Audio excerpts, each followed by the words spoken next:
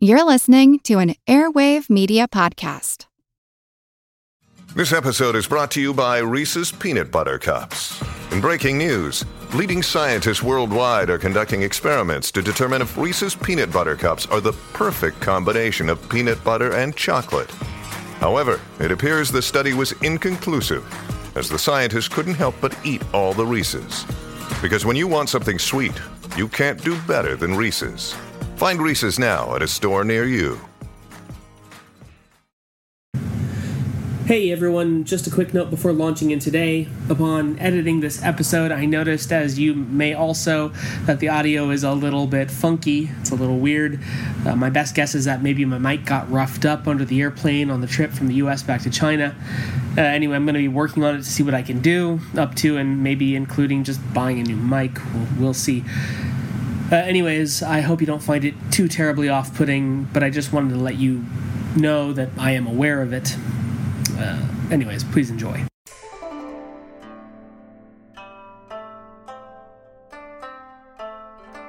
Hello, and welcome to the History of China. Episode 126, Lineage of the Liao. Hey everyone, welcome back from my month and change hiatus from the show, and from China altogether for that matter. Did you miss me? I sure missed you. I used my summer vacation this year to visit my family and hometown in the States for the first time in some 2 years, and it was a great time.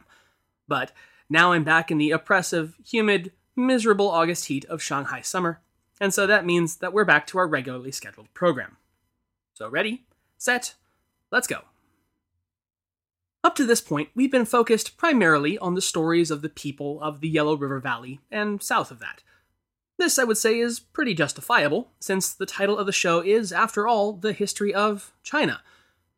Nevertheless, starting today, we're going to increasingly be looking at the peoples and cultures around the periphery of the Middle Kingdom, especially of the North and Northwest, since, beginning now in the 10th century, and then lasting for another half-millennium pretty much without stop, these peoples, or as they're called in the Cambridge history of China, these alien regimes and border states, will come to play a central and pivotal role in the shaping of Chinese history, for better and for worse.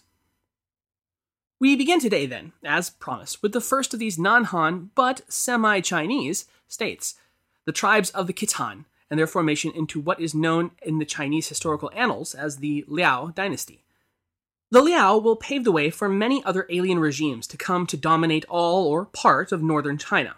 They'll be followed by the Xixia state of the Tangut peoples in the far west, and then supplanted by the Golden Jin dynasty of the Manchuria Jurchen peoples, which in turn will all come under the ruthless domination of the Yuan dynasty of the Mongolian hordes, led by the great Khans of the Borjigin clan in the 13th century.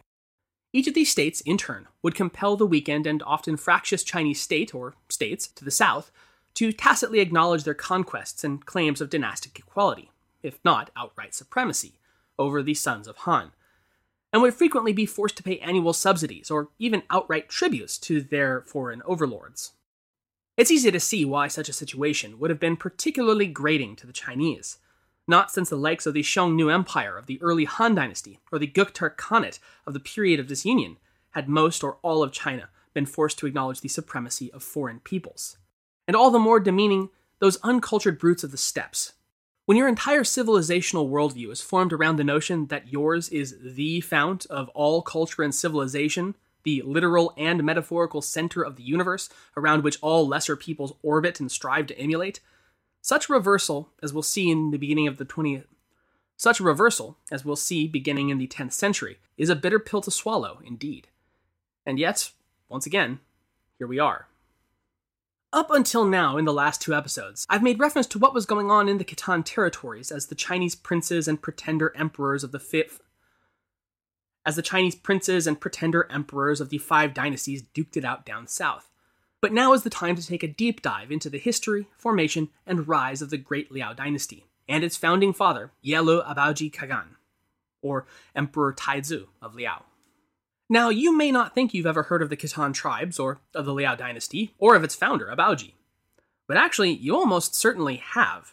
Professors Dennis Twitchett and Klaus Peter Tietze write in Volume 6 of the Cambridge History of China, quote, Nothing better illustrates the new power of the North Asian tribal peoples than the fact that throughout Eurasia, the name of the Khitan, the founders of the Liao Dynasty, in such forms as Khataya, Kathaya, or Cathay, became a synonym for China. In Russia and throughout the Slavonic world, it still remains the standard designation for China. End quote. True enough, the Russian word for China is indeed Kitay. In Slovenian, it's Kitayska, and in Bulgarian, it's Kitai. This designation used to, of course, be far more universal across Eurasia, as Twitchett and Tietze point out, and the writings of such famous Asiatic travelers as Marco Polo himself describe the northern China of Kublai Khan as Cathay, while naming the southern Song regime against which the Great Khan battled Manji, a minor corruption of the Chinese word manza, meaning, ironically enough, southern barbarian. Anyways, all of this to say the Khitan will prove themselves to be a much bigger deal than they might first appear, and certainly worth an episode of consideration. This is not to imply, I must point out, that the Khitan Liao will ever come close to ruling the whole of China. Far, far from it. They would, at their maximum territorial extent, only ever control a tiny piece of China proper. But because their 2 centuries of power would have them controlling the borderlands around China itself, all the way from Korea to the Altai Mountains in the west, it was through the Khitan that virtually all trade from the west and to it occurred. And thus their name was the name that those western traders simply assumed applied to all of China, aka Cathay, or to once again quote Twitchett and Tietze, quote, the Liao effectively blocked China's direct communication with Central and Western Asia. As a consequence, in the West there was an unavoidable impression that the Khitan, now the intermediaries between East and West, were the real masters of China, end quote. Such a misunderstanding would long outlive the Liao dynasty itself.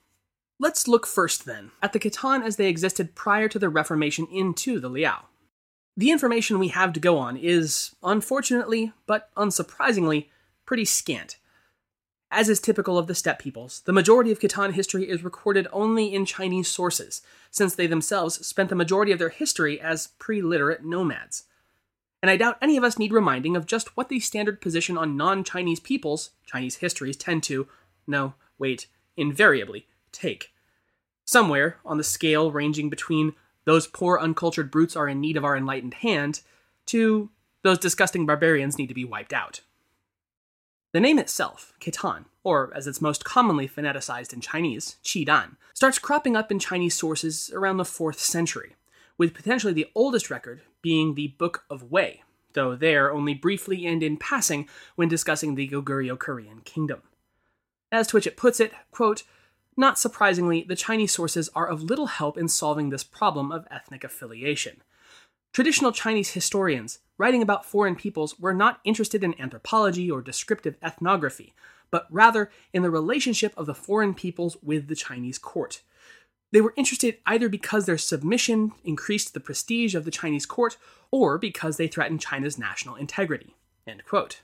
In any case, though details of their background are typically sparse, the general consensus seems to be that the Khitan came from the Proto-Mongolian Xianbei peoples of the northeast, and more specifically from the Yuan branch of them. So it's little wonder that they'd start appearing in the Book of Wei, since the state of Northern Wei was founded and controlled by another Xianbei group, namely the Tuoba. In fact, as part of their rise to power, the Tuoba would defeat the Khitan and force them into tributary status during the 4th or 5th century.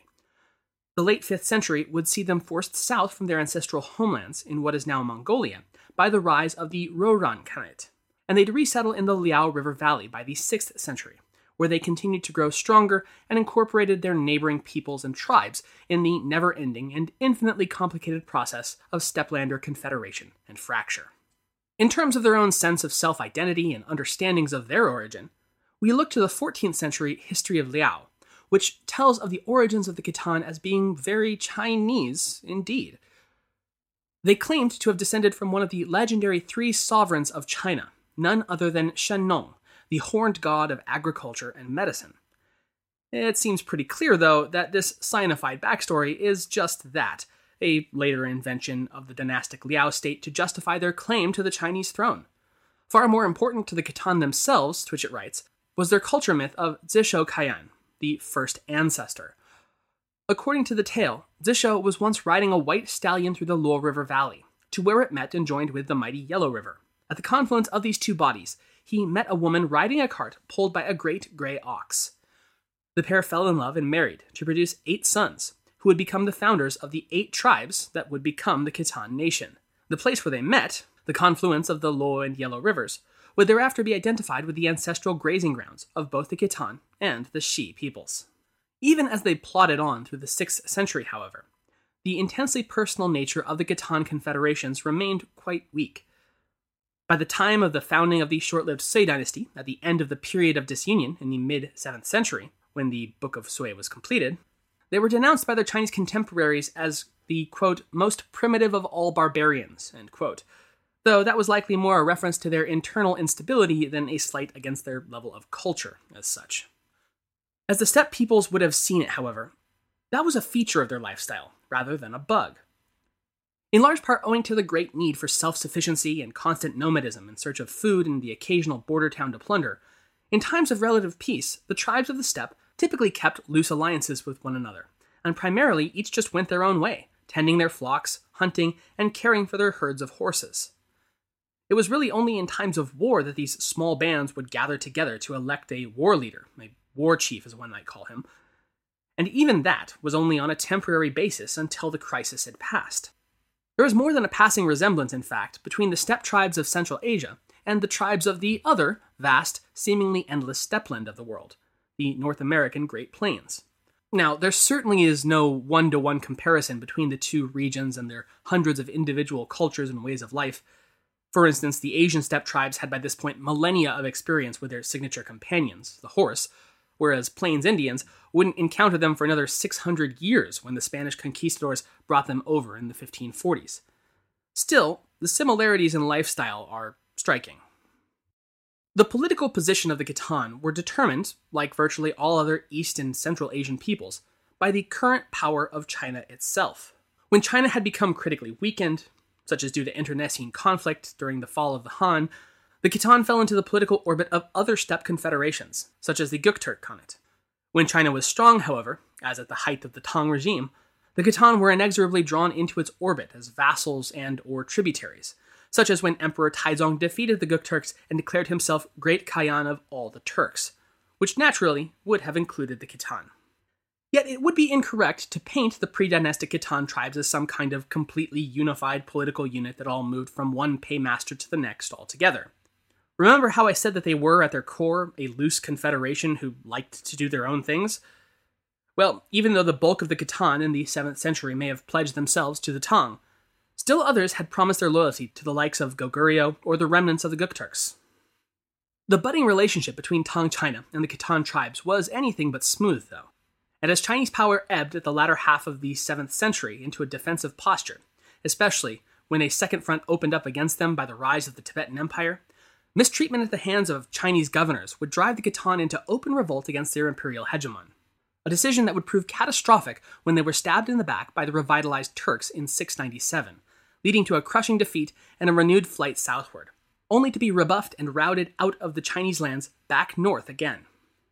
Still, it would be another 15 years or so before the Tang would be able to reassert control over the Khitan under Emperor Shenzong's renewed expansionism. The mid-8th century infamously saw the devastation wrought by the An Lushan rebellion, and the Khitan, being as they were people of the northeast, General An's own backyard, bore first-hand witness to that carnage. They were among the first targets of An Lushan in 751, but were able to deal the general's armies a stunning defeat and drive them back. An would invade again in 755, this time with an even larger army and better knowledge of the Khitan tactics, and would this time claim victory over them, just in time for An Lushan himself to be overthrown and killed, and that whole snafu to get foobar. In any case, following 755, the history of the Khitan becomes extremely hard to track, owing, to that whole protracted civil war thing getting in the way of accurate Chinese record-keeping of their non-Chinese neighbors. We know that they didn't seek to take advantage of China's internal weakness to expand their own territories, but we don't really know why. Twitchett and Tietze suggest that it might have been because of the Khitan's own weakness following heavy losses inflicted by An Lushan's armies, but it's impossible to confirm. In any event, when the Uyghur Khanate rose to power over the steppes in the latter half of the 8th century, the Khitan were among the dozens or even hundreds of groups to join this latest and greatest of grassland confederations, though that new alliance by no means saw an end to the ongoing Sino-Khitan relations, though they would become far more localized than before, owing to the fact that the Chinese governors of the northeast were no longer paying anything but lip service to the imperial court in Chang'an. Nevertheless, Khitan envoys continued to make regular tributary missions to the imperial capital, with at least 30 such embassies being admitted to the court between 756 and 842, the year that would finally see a formal renunciation of their relationship with the waning Uyghur state and a renewed pledge of vassaldom to the revivified Tang. But at that point, curiously and frustratingly, the Chinese sources seem to have broken off and turned an effective blind eye to the further dealings between the Imperium and the Khitan tribes. Instead, any further records of the Khitan in the 9th century must come from the Liao Shi, the history of Liao, which was only written almost half a millennium later under the Mongol Yuan dynasty's historians, and completed in 1344. As we might then expect, we need to take such a distant accounting with a grain of salt. The governmental system of the Khitan prior to their reorganization under Abaoji, as we've mentioned before, stemmed largely from their tradition of 8 co-equal founding brother tribes coalescing into a unified nation. As such, it reasonably followed that each tribe would have an equal say in choosing their collective leader. This system would either be taken up or emerge in parallel to many other steppe confederations, eventually up to and including the Mongols, and it is known as the Kurultai.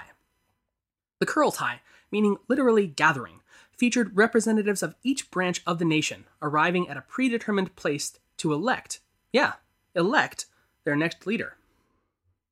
Markedly unlike Chinese or even the Mongol system, though, the Khitan Kurultai was not a lifetime appointment. Instead, a Khan would be elected for a period of just 3 years, after which a new Kurultai would be convened and the old Khitan either reaffirmed for another term in office or replaced by a new candidate from another of the attendant tribes. Should the latter occur, Twitchett writes, quote, "The old Khan would bear no malice against his successor, and would be allowed to return unmolested to head his own tribe." End quote. Though certainly not democratic in any real sense. The candidates, after all, were determined only from among the tribal heads rather than from the community as a whole, as were the votes. In any case, such a system was far more reflective of the relative egalitarianism that characterizes many nomadic tribal peoples than the steep and strict hierarchies of more quote-unquote developed societies, and served as, quote, "a device to ensure that leadership was in the hands of a capable man enjoying the confidence of his tribal peers," end quote. An elected executive with a limited term of office to protect against corruption and abuse? Pfft, those silly barbarians. But gee, when you put it that way, it kind of makes the Chinese-style modifications Abaoji's about to put in place, hereditary primogeniture being first and foremost on his docket, seem a lot more like a great step backwards than one into further civilizing influence. Ah well. Alright, so with that in mind, let's move right on ahead to the figure who's really at the center of this whole episode on the Khitan. The guy who pretty much single-handedly brought them from pre-dynastic steppe confederation to the quote-unquote civilizing light of Chinese-style dynastic imperium. I refer to Abaoji of the Ila tribe. Now, like virtually all of the steppe peoples across time that history has bothered to record, he's got a few names that we, or at least I, must keep track of. Abaoji seems to be either a close enough Chinese phonetic approximation of his Turco-Mongol name's pronunciation, Ambagyan, or perhaps that's just outright how it was pronounced in Khitan. But then he's also got a fully Chinese name as well, Yelu Yi, as usual with the family name, or in this case tribal affiliation, Ila, coming first as the sanitized Yelu, and his given name, Yi, using the character for 100 million, because why not? Oh yeah, and then he's also got his posthumous imperial name, Taizu of Liao, since he was the dynastic founder. But in spite of this round of name game, I'm just going to stick with Abaoji, because it's both easier and also cooler to say than the others. So that's the one you're going to want to write down in your fastidiously organized notes that I'm sure you're all keeping. Why not Ila Abaoji or Yelu Abaoji in the typical style of surname given name? Well, because at this point among the steppe tribes, as with many other people, including the Koreans, surnames were purely markers of nobility, and thus only used by ruling households, which, as we'll get into momentarily, Abaoji's clan was decidedly not. So yeah, Abaoji of the Ila tribe, but not Ila Abaoji. At least, not yet. Abaoji was born in or around the year 872, likely somewhere in either present-day southern Mongolia, or perhaps around the Khitan mountain range of north-central Manchuria, since that seems to have been the Khitan's go-to spot as of the late 9th century. Interestingly, and problematically, his clan was not one of the ruling groups among his people at the time of his birth. Instead, the Ila were subordinate in the late 9th century to another Khitan family known as the Yaolian. This wasn't really a problem at the time, but it would become so once Abaoji had seized power, since there was supposed to be some neat justification for them suddenly getting to be in charge and all. But we'll get back to that in just a second. The Yaolian clan had dominated this particular group of Khitan since at least the 750s, and had maintained consistent good relations with the Tang regime to their south since the resolution of the An Lushan rebellion and the resumption of normal relations between the two nations. In spite of this, by Abaoji's birth at the end of the 9th century, the Yaolian regime had become rather grating to many of their subordinate Khitan tribes, including, of course, the Ila clan, which had, wouldn't you know it, just elected Abaoji's father, Saladi, as their chieftain. Now, there's a great deal of portent and tracing of ancestral lineage thrown about to account for the Ila clan's rise to power. All of it, I feel pretty safe in saying, was made up long after the fact in order to retroactively justify their usurpation. I mean, completely legitimate seizure of power.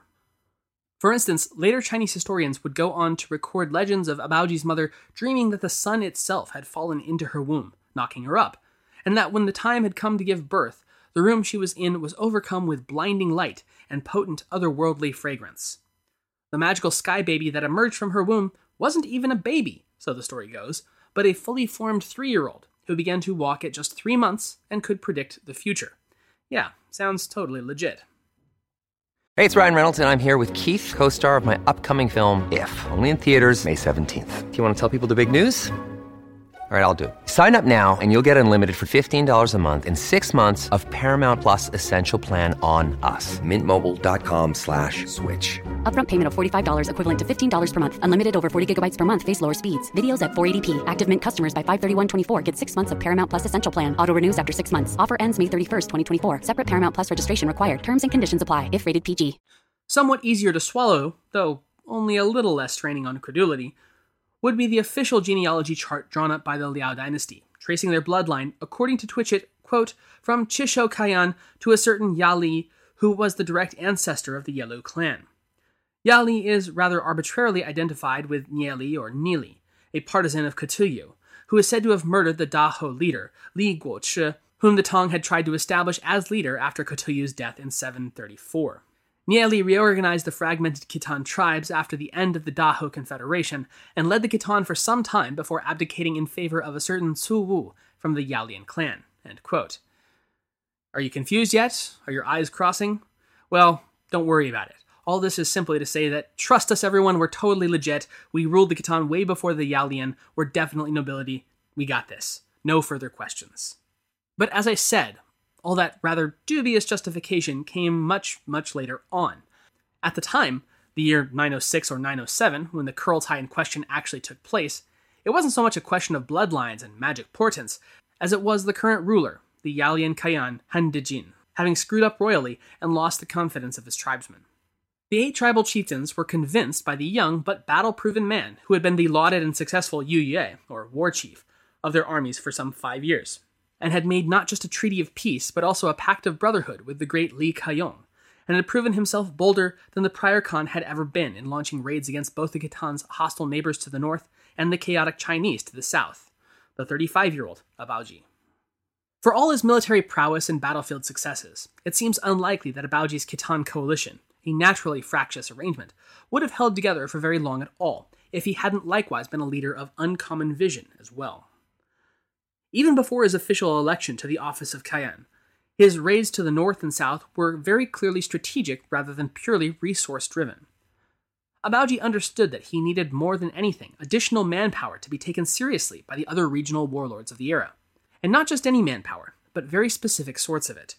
To that end, from the hostile neighboring Shi and Shui tribes, his warbands often focused on taking artisans and metalworkers captive, while from Chinese-held territories, he seemed to have been somewhat less discriminatory, taking large swaths of the populations he occupied and resettling them into what he termed Hanchang, meaning Chinese cities.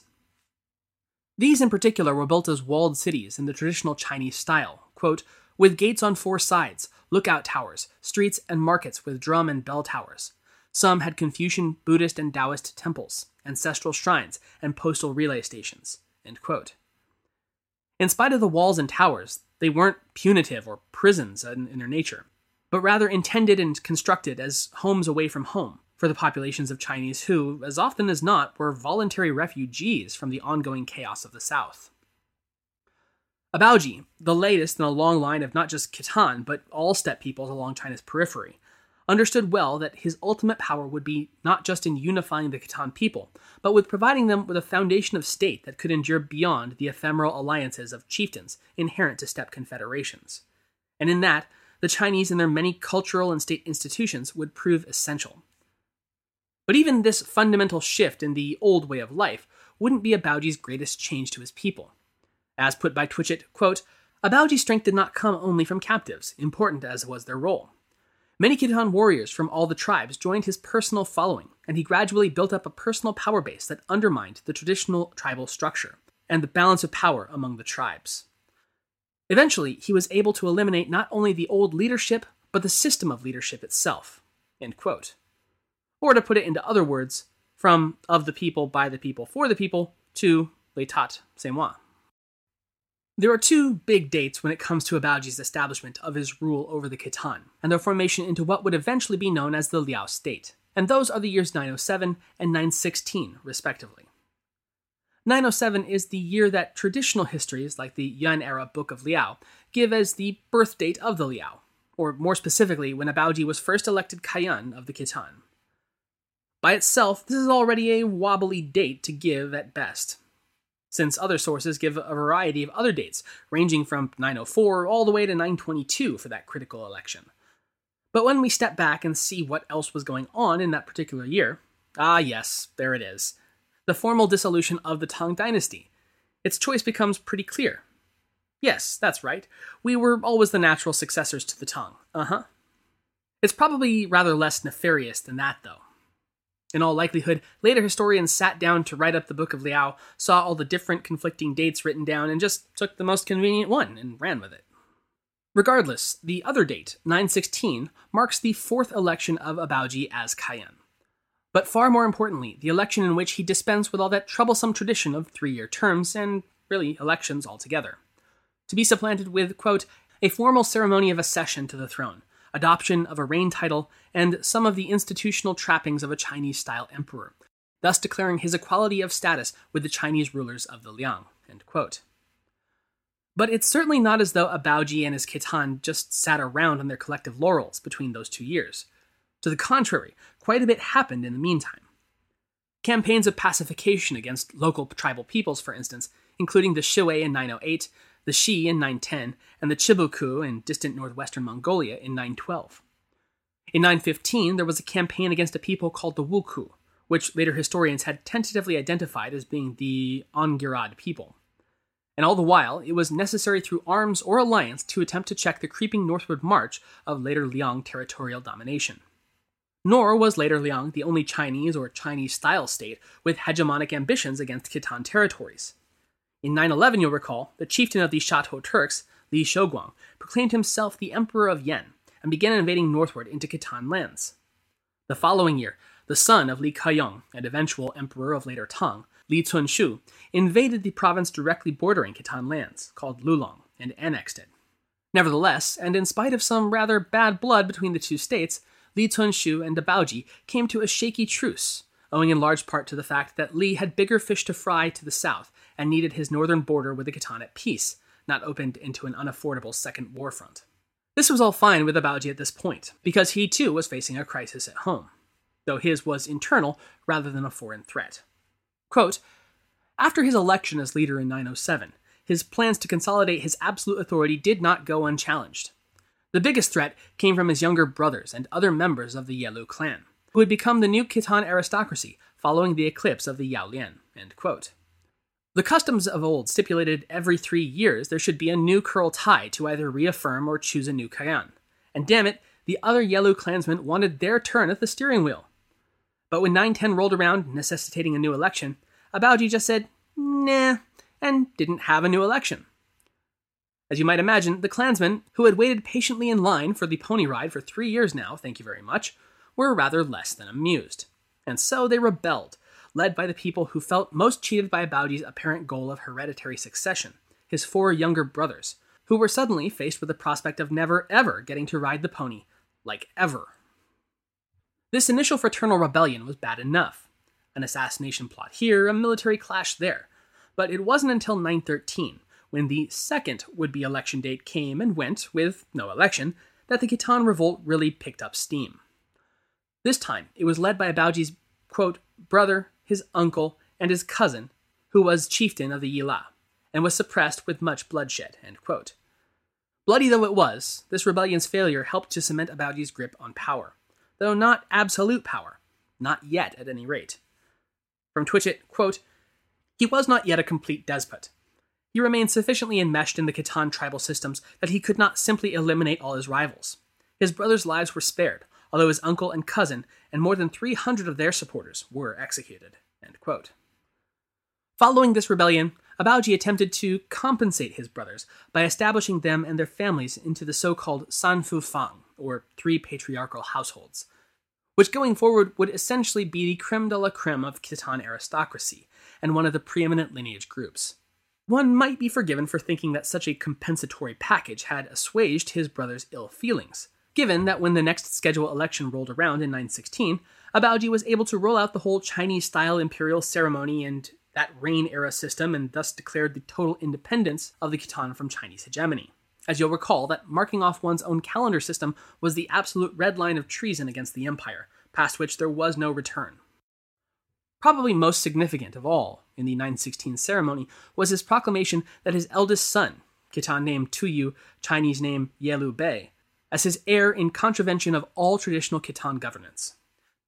Bei was probably the best, and perhaps only choice for Abaoji to become the first heir of the Khitan people, since he'd been raised from birth in an at least semi-Chinese way, alongside their customs, and thus was probably the least likely of any potential heir to revert to pre-dynastic Khitan customs.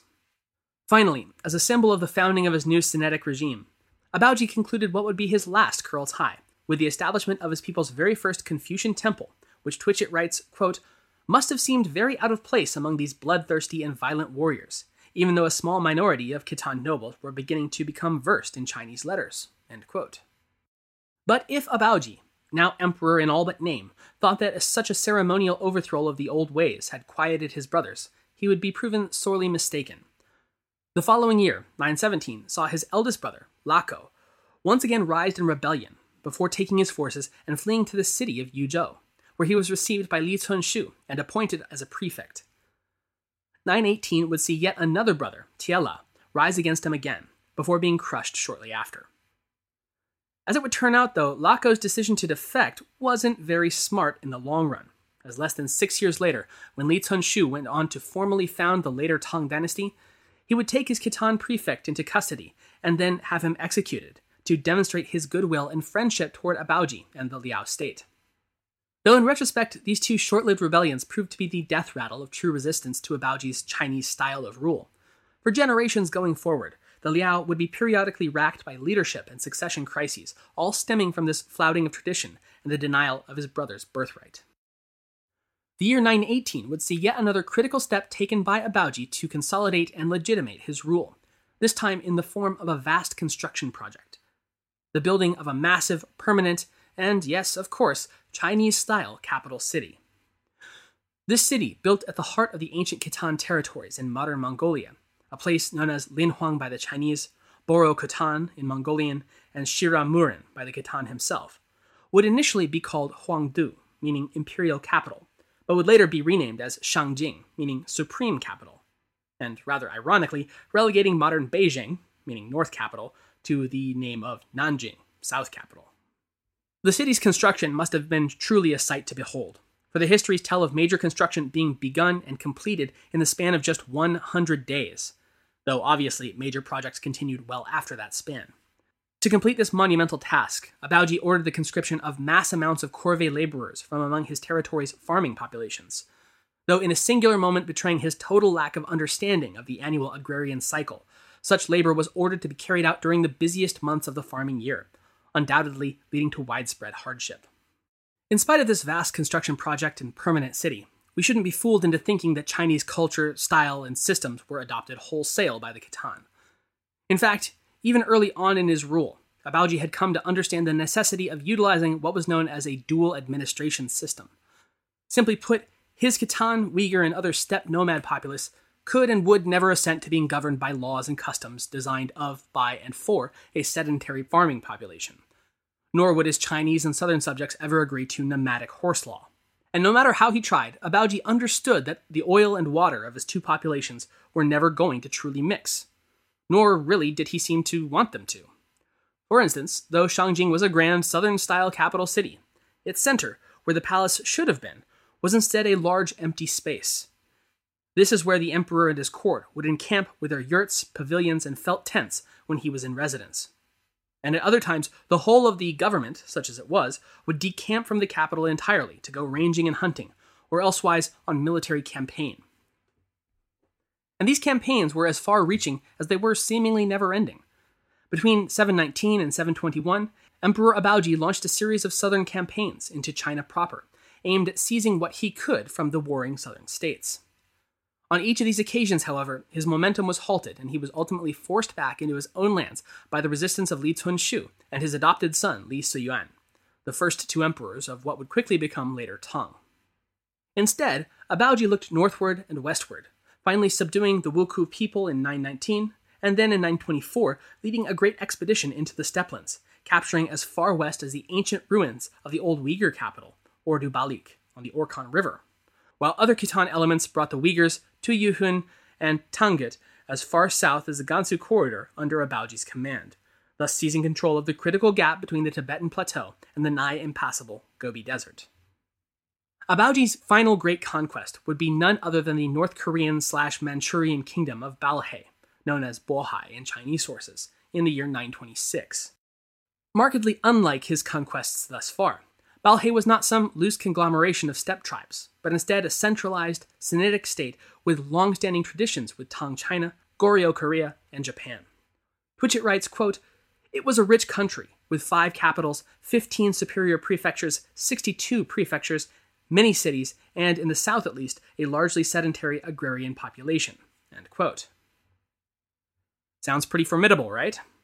Well, not so much. In spite of all that, Abaoji's Khitan was able to claim victory over the entire kingdom in just 2 months, having captured and secured the Balhae king, his family, and his court, and placed them under house arrest at Shangjing. Yet, rather than annexing the territory outright, he instead renamed the kingdom Dongtan and relegated it to the status of Liao vassal state, with his eldest son, Crown Prince Bei, as its king. Abaoji's end came abruptly and unexpectedly. The same year as his great conquest of Balhae, he learned from his envoys to China that later Tang had experienced a court-led coup within its capital, Luoyang. As we discussed at length last episode, later Tang's first emperor, Li Cunshu, had been killed by the mutinous armies of Henan and Hebei and replaced him with his adopted son, Li Siyuan. This new Tang emperor sent an envoy announcing his accession to Abaoji, who was at the time still in Balhae. The Tang envoy later wrote that the Liao emperor received him, but shortly thereafter announced his plan to occupy the southern lands of both Yuzhou and Hebei, to which the Tang emissary objected. At this, Abaoji toned down his territorial ambitions to just the old province of Lulong, which still encompassed Yuzhou city. Again, the emissary objected, at which point, the account goes, Abaoji suddenly fell gravely ill and died at just 54 years old. Twitchett writes, quote, "He had been leader of the Khitan for only 2 decades, but he had transformed them from a local, if powerful, tribal confederation into a well-organized regime controlling the nomadic peoples of Mongolia and Manchuria, as well as the former territories of Balhae.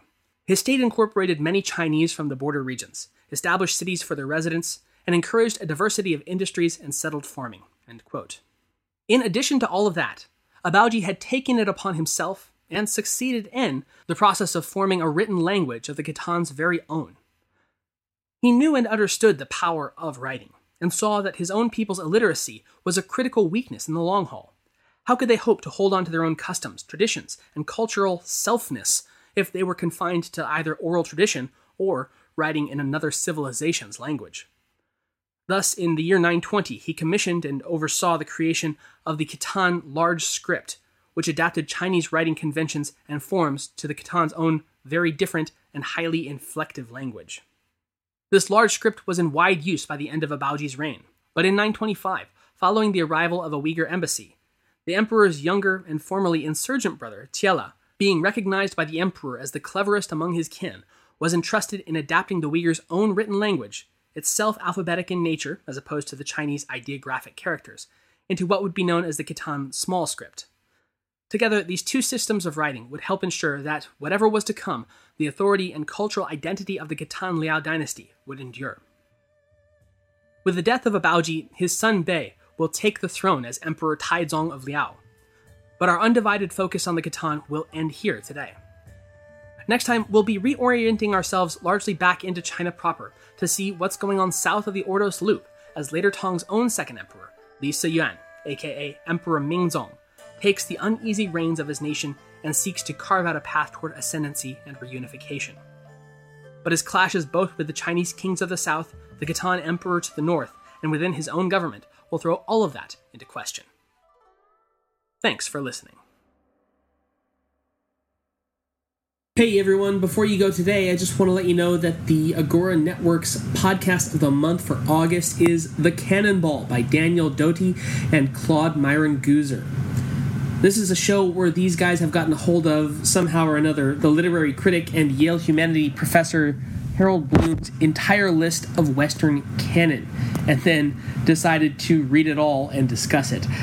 This is a mind-bogglingly large task, everyone.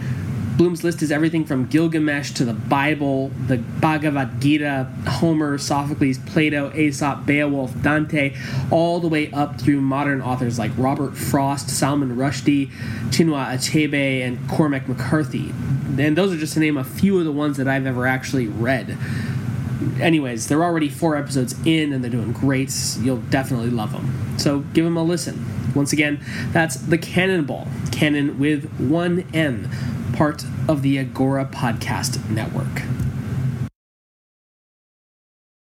As a longtime foreign correspondent, I've worked in lots of places, but nowhere as important to the world as China. I'm Jane Perlez, former Beijing bureau chief for the New York Times.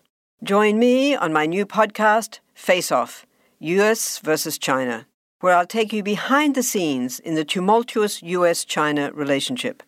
Find Face Off wherever you get your podcasts.